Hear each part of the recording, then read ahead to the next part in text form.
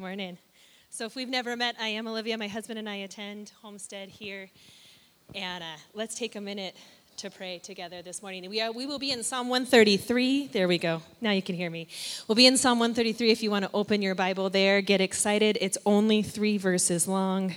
It's okay to cheer when you see how short the psalm is. Let's pray together. Lord, we do just thank you that in your sovereignty and by your grace and because of your great love, you have designed your church that we need one another. That each one of us is here for a reason and for a purpose. Lord, you have designed us to be the church, to not simply come to church. And Lord, we acknowledge that historically, we, the people of God, have not done great at dwelling in unity. And so this morning we ask that you would convict our hearts and about where we can contribute. And Lord, exhort us and encourage us in the ways in which we can better be and better serve you as the body of Christ. Amen. So when we moved to Minnesota, oh good, it's up. When we moved to Minnesota, we moved in shifts. So 6 years ago, my family moved from Oregon here. And as we moved, my family came first, and I was the last to come out. And my plan was to bring my car and my 150-pound dog and those last few things that didn't quite make it into boxes across the northern United States at the end of December in 2013, a polar vortex year. My sister was kind enough to fly out and drive back with me, and I had this vision. I was going to get an Oregon Christmas tree and put it on top of the car, and we were going to wear like Santa hats and sing the whole way here. But it didn't turn out that way. All those little things that didn't make it into boxes turned out to be a lot of things, and my car was crammed on all sides. My 150-pound dog went into full Scooby mode and did not sit down the entire time we were driving. My sister had to pee like every 5 minutes, so around Idaho, I cut her off and let her eat nothing but salty foods and 5-hour energy shots the rest of the way. Our plan was to stop along the way at a couple of hotels, and people told me this thing about roads closing in the winter, and I'm like, what is that? And then as we started driving, I saw the giant arms that come down, and we realized that as long as the weather was good, we better keep going. And that Christmas tree that I wanted to put on top of my car, well, my friend who gave it to me bound it up so that it wouldn't get windburned, and it looked literally like we had a dead body on the top of the car.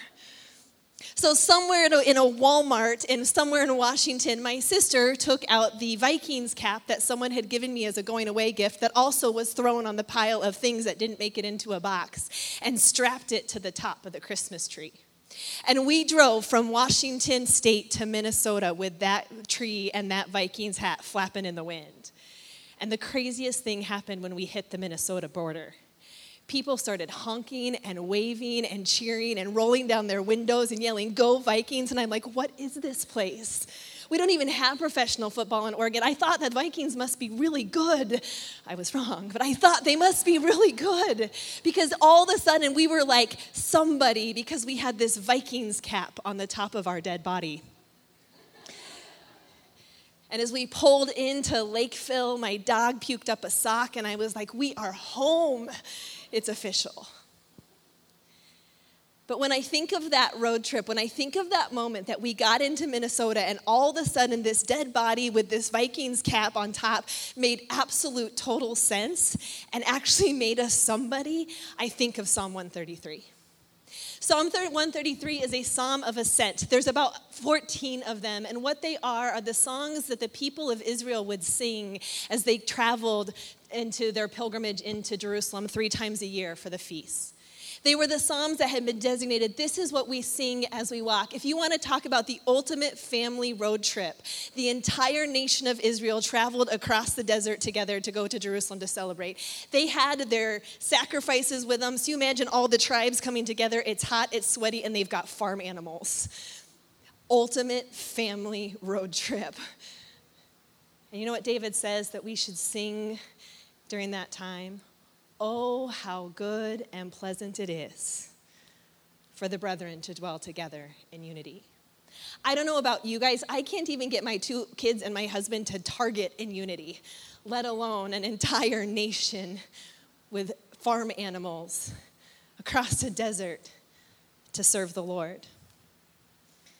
And yet he says, oh, how good it is.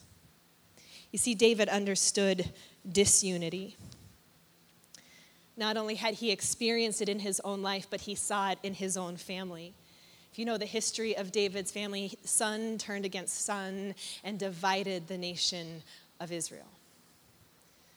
He knew what division could do. He knew the power of disunity. If you look at church history, we know the power of disunity within the church. And it was from the beginning. Early on, there was disunity. The apostles wrote often and at length about unity in the church because from the very beginning, the churches struggled.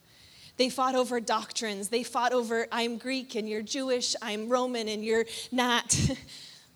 They fought over whether or not they should eat meat.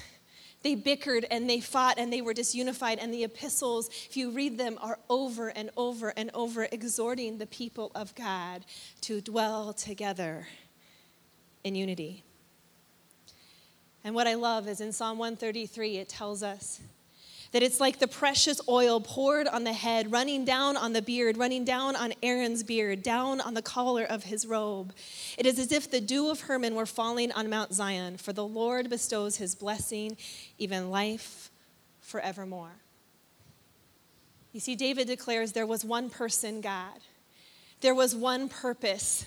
They were traveling to see him and serve him and worship him, and there was one promise. Because he had said, I will be your God and you will be my people. And that was enough. There was blessing and there was life. And if you turn to the New Testament and you read the epistles and what the apostles were writing to the churches, you know what they say? You have unity because there's one person, Jesus Christ. And there's one person to go into all purpose. There's to go into all the world and make disciples. And there's one promise that we will dwell in eternity together forever as his bride. So what David speaks here holds true to us now in the church. In verse 1, he says, behold how good when God's people live together in unity. The word people of God is brethren. It was originally a family term. When the Hebrew word originally was spoken, it literally meant your brothers. And then as we see tradition extend and as we see the scriptures extend, that word was then extended to your whole family.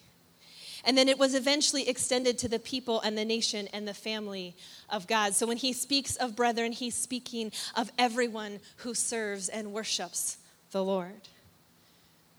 They were unified because of one person, the God whom they served, the God whom they loved, the God who had called them out. And if you turn to the New Testament and you turn to Ephesians, Paul writes to the church, there is one body and one spirit, just as you were called to one hope when you were called. One Lord, one faith, one baptism, one God and Father of all, who is over all and through all and in all. He goes on later to say, consequently, you are no longer foreigners and strangers, but fellow citizens with God, people, and also members of his household, built on the foundations of the apostles and prophets with Christ Jesus himself as the chief cornerstone. In him, the whole building is joined together and rises to become a holy temple in the Lord. And in him, you too are being built together to become a dwelling in which God lives by his Spirit. When Jesus prayed for us, he said, I and them and you and me, that they may become perfectly one, so that the world may know that you sent me and love them even as you have loved me. Our unity is Jesus. It is because of the work of the cross. It is because we are all sinners, all saved the same way, all reliant on him daily for grace, for no other reason than that. Unity is not that we are all going to be the same. Unity is not that we are all going to agree. We probably can't all even agree that if cilantro is awesome or straight from hell. We can't agree. There's no unity in perfection and all of us being the same and agreeing all the time. There is unity in one thing, and it's Jesus Christ.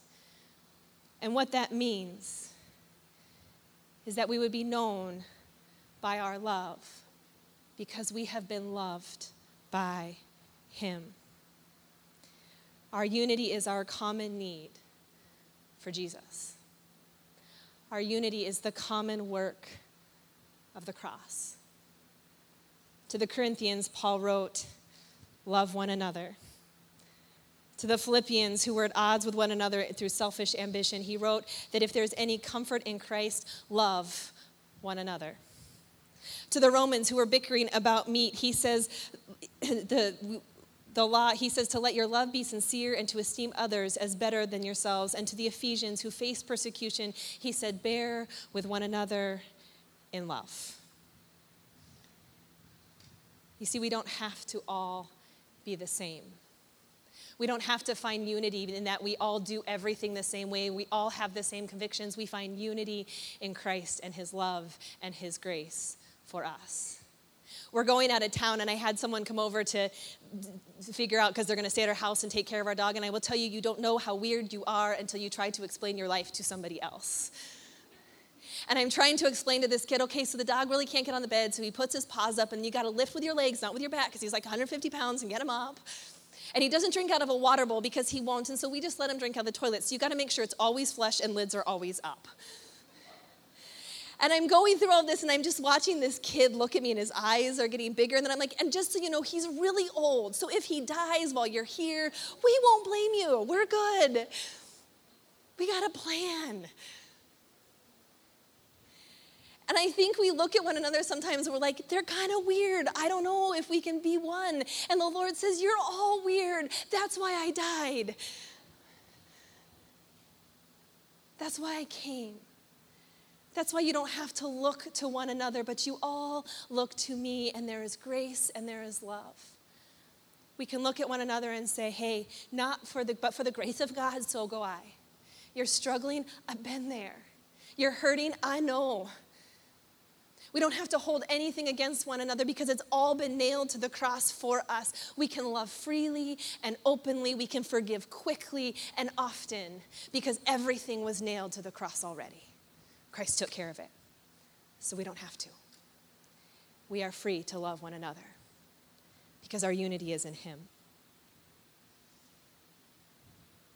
He goes on in verse 2 to say that it is like the anointing of Aaron, the oil running down his beard and into his collar. You can imagine the visual of just that oil spreading all the way down and pooling. It's this idea of just tons and tons of oil.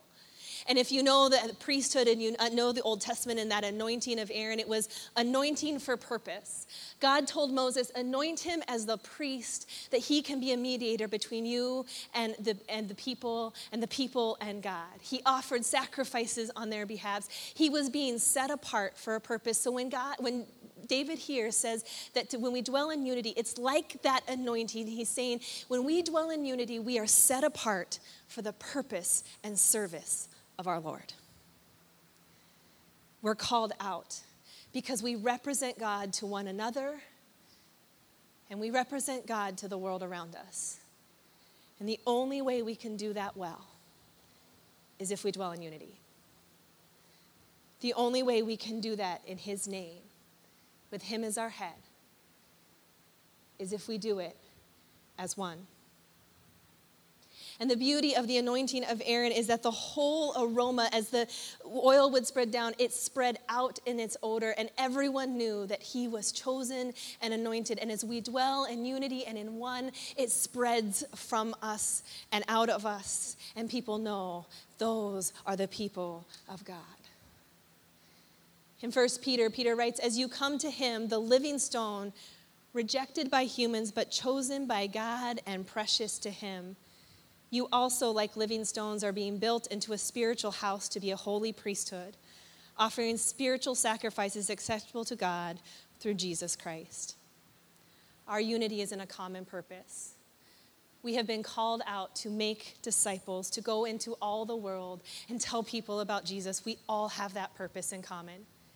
How we will do it is different because God is awesome, and he says, I'm going to send you a helper, and he's going to be the Holy Spirit. And just like that oil pouring down on Aaron's head, so God has spent his Spirit onto the church and poured it out. And instead of making us all the same and giving us all the same gifts, God says, I'm going to do something awesome. I am going to create unity in diversity. I'm going to make every single one of you different. I'm going to gift you differently. I'm going to give you different talents, and I'm going to give you different callings that you can all serve me as one. In Ephesians 4, again, Paul writes, from whom the whole body, joined and held together by every joint with which it is equipped, when each part is working properly, makes the body grow so that it builds itself up in love. So Christ himself gave the apostles, the prophets, the evangelists, the pastors, and teachers to equip his people for works of service, so that the body of Christ may be built up until we all reach unity in the faith and in the knowledge of the Son of God, and become mature, attaining to the whole measure of the fullness of Christ. Romans 12 says, but for just as each of us has one body with many members, and these members do not have all of the same function, so in Christ, we, though many, form one body, and each member belongs to all the others. We have different gifts according to the grace given to each of us. One of my favorite pastors, Paul Tripp, he says, my philosophy on the church is this: all of the people, all of the time, because that's how God designed it to be. God it says in Peter that we are stones fitted together so that he can dwell amongst us. In Ephesians and in Romans, Paul writes that we are a body fitted together with different gifts so that we can function perfectly. God has designed us differently, but we are only complete together. We only live out the fullness of who he is, the fullness of what he has for his church, when we are fitted together and working within the gifts that God has given us. What that means is there's no reason for strife or jealousy or competition. There's no room for it in the church. There's no place for it in the body of Christ, because each one of us was put there with purpose and with a plan and with a purpose and with special giftings and special talents, so that together we could fulfill God's call. What it means is, rather than bicker with one another or strive with one another, we are fitted together and we serve one another. Whatever you have to give, wherever God has gifted you, in big ways and small, we bear one another's burdens, we exhort one another, we pray for one another when we're sick, we serve one another. I always say I don't have a lot of talents, but I make really good tacos and I'm a really good toilet cleaner. So I offer all the time. It's like my go-to. You're having a hard time, I can make you tacos and I can clean your toilet. Katie Porter keeps threatening me to take me up on the toilet cleaning, and I tease her all the time that if I'm going to clean a toilet, it's going to be a porter potty. So I keep telling her one of these days I'm actually going to do it, because she keeps threatening to take me up on that. But y'all, that's it. We don't have to have extravagant gifts. We don't have to do extravagant things. God has made us a body so when we work together and we serve one another, he is glorified. And we fulfill the purpose he's given us, which is to tell all the earth, to go into all the earth and to make disciples. If you know anything about the body, you know that if any part is broken, it doesn't work. If you've ever broken a pinky toe, you know how true that is.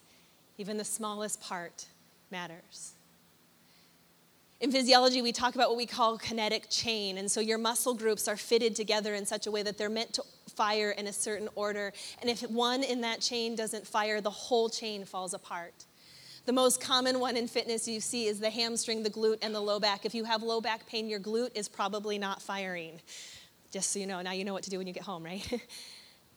But it's that kinetic chain. If even one thing doesn't fire, the whole thing breaks down.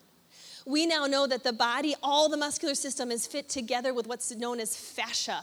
It's this tissue that just spreads across and holds the muscle together.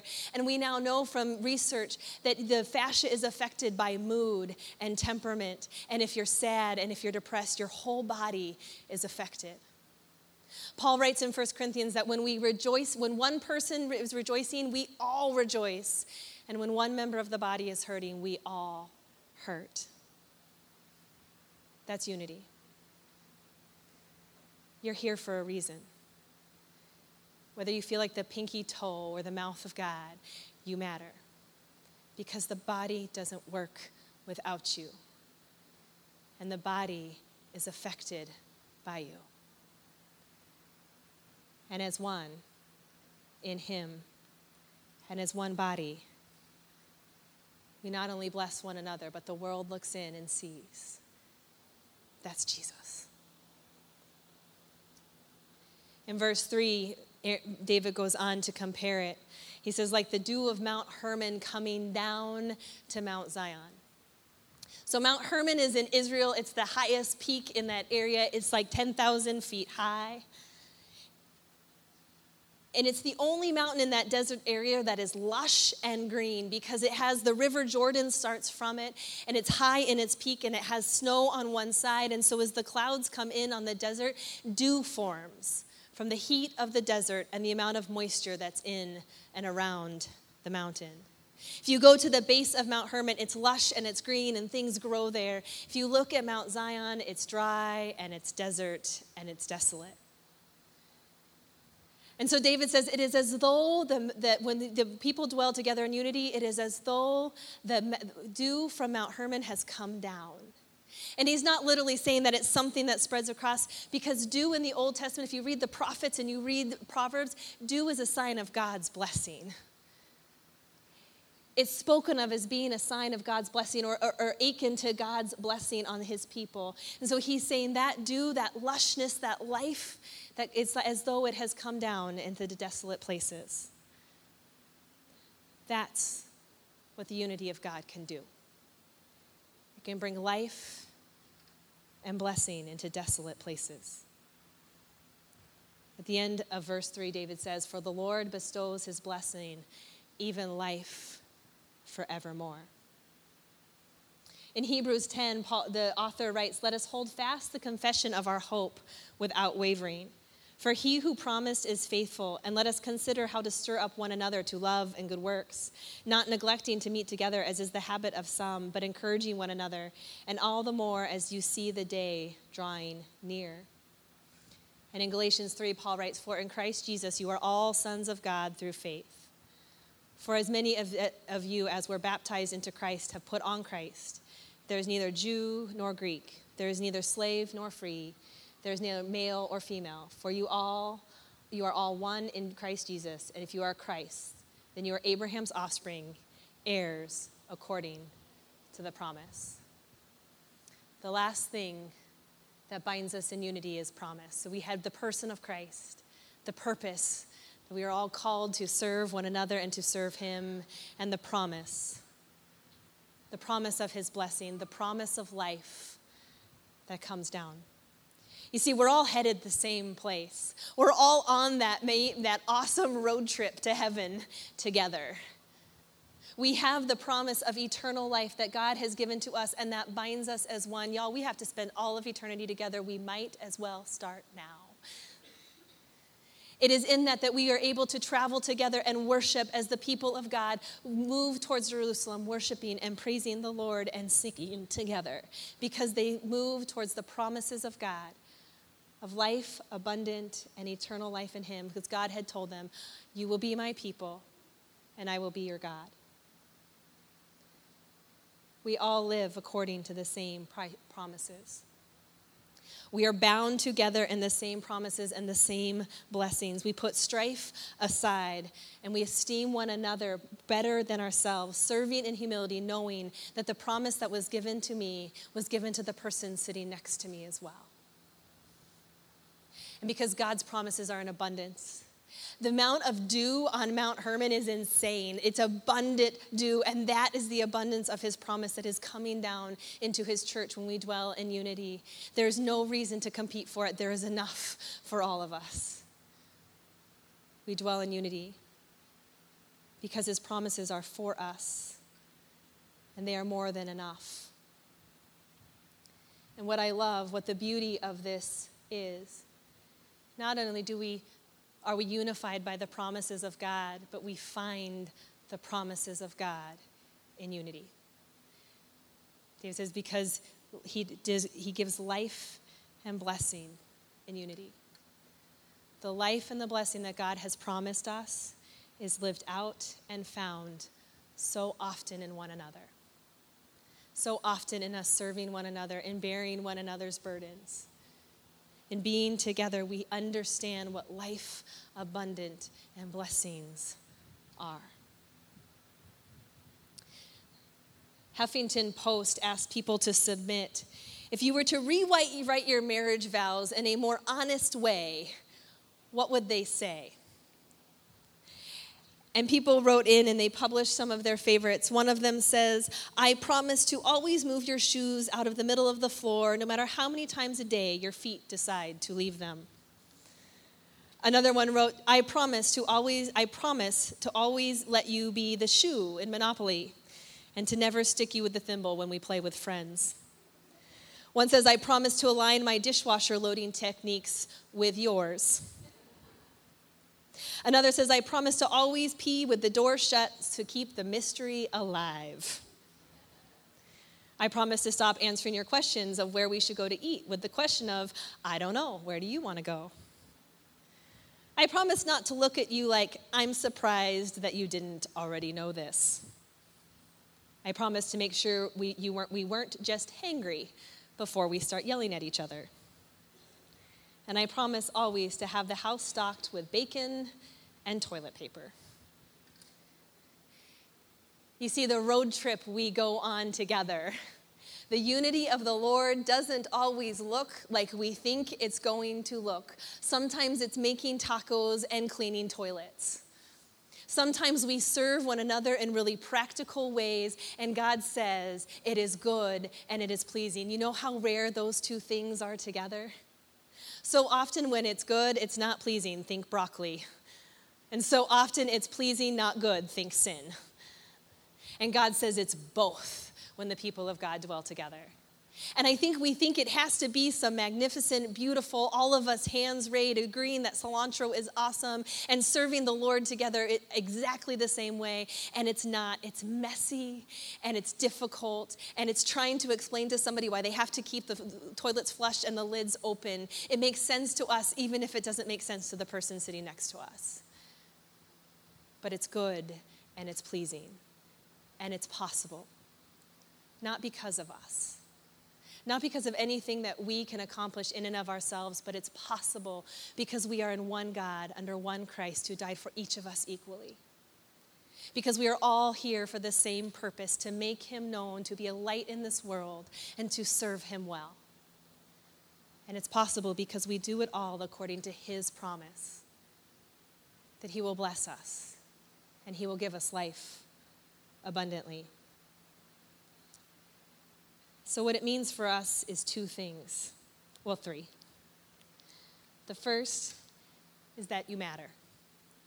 And I want to say that again. You matter. I know so many people that have a story of being hurt by church or churches or people of God, and what they walk away with feeling is that they just didn't matter. And I want to tell you this, that God has designed us in such a way that you do.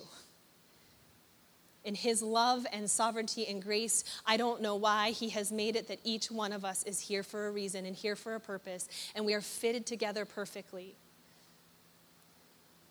And the enemy who seeks to kill and destroy, the best way to destroy a building of God is to start removing stones. The best way to start destroying a body is to remove parts. The best way to bring down a family is to start pulling people out of it. So I want you to know that you matter, that you are wanted here, that you are needed here, that God has you here. And you can serve freely and give all that you have, knowing that it is for something. But that also means so does everybody else. And that's where we look towards one another with humility and love. We turn to our right and to our left and we say, Christ died for you as much as he did for me. We look to our right and our left and we say, God loves you as much as he loves me. We look to our right and to our left and we say, God has a purpose for you as much as he does for me. That is our unity. That is how we can look to one another and esteem one another as greater, as the Bible calls us to do. That is how we can serve one another in love. It is also how we can put off anger and striving and malice. It's how we're able to quickly forgive, to restore immediately, to seek reconciliation constantly with one another. It is how we are able to hold one another up as the body and the people and the house of God. I have a dear friend who was a dancer her whole life, and she has arthritis now in every joint of her body, and her elbow was bugging her, so she went to the doctor, and she was ready for the x-ray to come back, and yep, you have arthritis. And she got the x-rays back, and he said, "You have beautiful elbows." And I told her, that's a Facebook status waiting to happen. You have beautiful elbows. And she's like, of all the things in my body that are broken and falling down and arthritic, why are my elbows fine? And I told her, because you're a dancer. And your whole life you stood like this. And you let every muscle in your body hold your elbows up. So they have been protected. They have been cared for. They have been loved. And I don't know about you, but I want our body to be like their elbows. Because if each of us plays our part, if each of us holds one another up, we can have beautiful parts. Good and pleasant, life-giving, blessing-fulfilling unity, one with another. That's what God desires from us. It's also what he desires for us. It's the ultimate road trip. It's not always pretty, but he is able, because of him and his purpose and his promise, to make it happen. Would you stand with me? If you feel so led, grab the hand of the person next to you or put your arm around them, and let's pray. Lord, we do just acknowledge that you have knit us together in your Son and by your love. Lord, the church has struggled to show your unity to the world. And Lord, we ask that it would begin here in this body, amongst these people and these four walls. Lord, let it, as it spread through Aaron in the oil, as it spread from Mount Hermon, may it spread from us as a fragrance to the world. That people would see the way we love one another and know that we are your disciples. In Jesus' name, amen. My stepdad was in town this last week, so I took him down to the building so he could see it. And one of the workers came out, and he was explaining to us that there had been fire damage and there water damage, and that he was so ready to construct because there had been so much deconstruction in the church.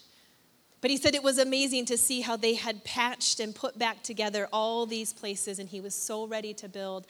And you guys, my prayer for us as we move from this building to that is that God would deconstruct and heal and put us together in his unity.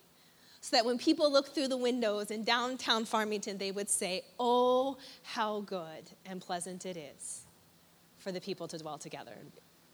Amen. Have a great week. Serve one another. Love one another. Thank you.